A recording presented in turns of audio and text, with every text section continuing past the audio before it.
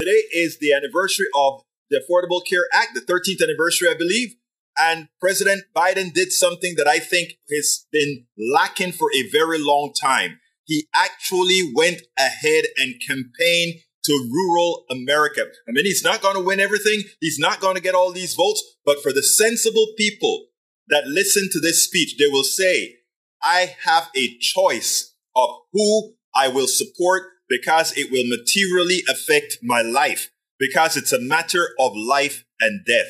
I want you to see how Biden started campaigning to rural America, something that every single Democrat should do. They won't win it all, but they will probably win enough to create the winning delta. Check this out. MAGA Republicans in Congress are intent on repealing the Affordable Care Act when it's clear it would have a devastating impact on the American people. We still haven't seen the House Republican budget. They want to negotiate. I say, I've laid down my budget tonight. You lay down yours. Let's negotiate. I don't know where their budget is. No, I'm serious. There has been no budget. As my brother would say, go figure. But look, the budgets are going to show what they value. The former Trump director of budget advising the MAGA Republicans in Congress has a plan to slash $2 trillion from Medicaid. I guess that shows a little bit of their value set.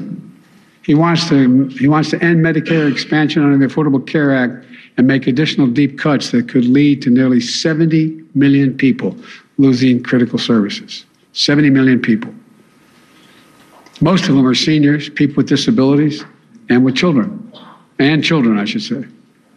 And some could lose their health care altogether. There are a number of other areas that are cutting Medicaid or repealing the Affordable Care Act would have a huge impact. You know, what people don't really understand, my Republican friends always talk about how they care about rural America. Well, guess what? Just take a look at rural Americans' hospitals, which lose funding they need to keep the doors open. That's one of the reasons why so many are closed. Already, rural residents have to travel twice as far to get to a hospital as folks who live in cities, which is partly why trauma patients in rural areas are twice as likely to die before they get to a hospital. And more would close. Not a joke, more would close. They couldn't stay open. If our Republican friends get their way, more rural hospitals will shut down and the problem will even get worse. So I don't want to hear about they value rural America. If they get their way, seniors and people with disabilities could lose access to home health care, and with it, the ability to stay in their homes, which, by the way, shows it extends life of the people. People would much rather stay, if they could, just with a little bit of help in their own homes rather than go to a home. And it's less expensive.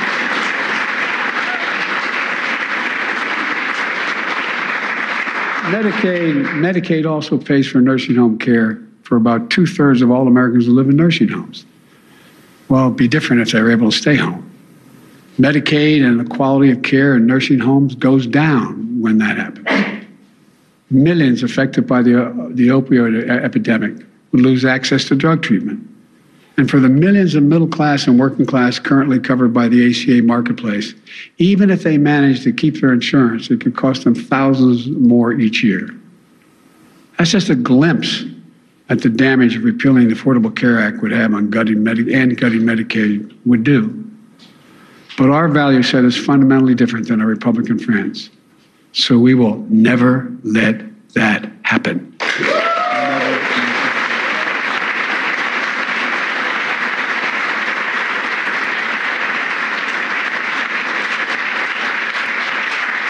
We're also strengthening Medicare and Social Security. In fact, my budget will extend the life of Medicare Trust Fund beyond 2050. And meanwhile, MAGA Republicans in Congress, MAGA Republicans are threatening to gut and eliminate these programs.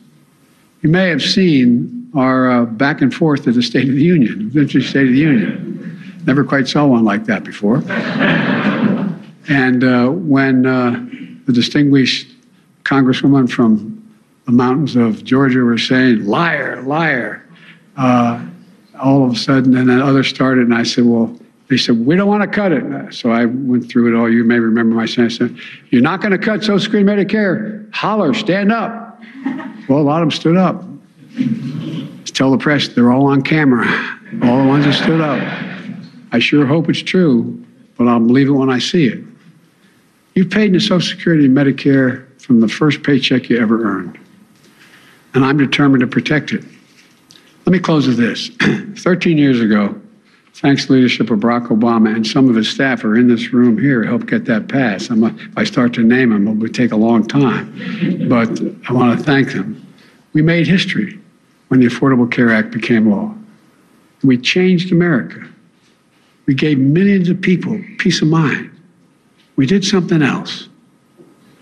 We also took a giant step toward realizing the fundamental principle that we hold as Democrats and as Americans, that health care is a right, not a privilege.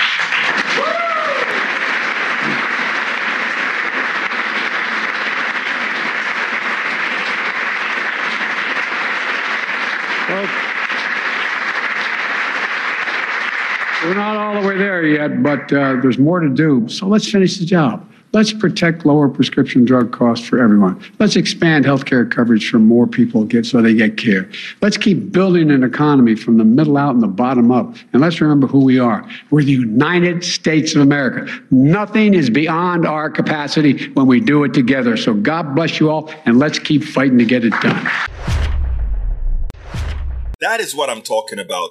That is how you have to expand your base with the message. We've already said that most Americans, more than 60% of Americans, support real, true, progressive values. It is high time now that we cauterize that into the minds of people so that it would influence their vote. We're not asking them to change from being a Republican. We're not asking them from changing from being a swing voter. We're asking them in every election, vote your needs, vote your wants, vote your expectations. We spend a lot of time deconstructing the news, trying to parse it into a form that everybody can understand. We try to find those little nitpicks where it flies above the fray, etc. If you really like these videos that we do, I want to ask a big favor. Please go ahead, number one, subscribe to our channel, and number two, please join if you can. Thank you so kindly for watching. Keep watching. Please remember to share. We must populate the entire internet with our progressive message, a message that we know is what most Americans say that they want. So help us, please join.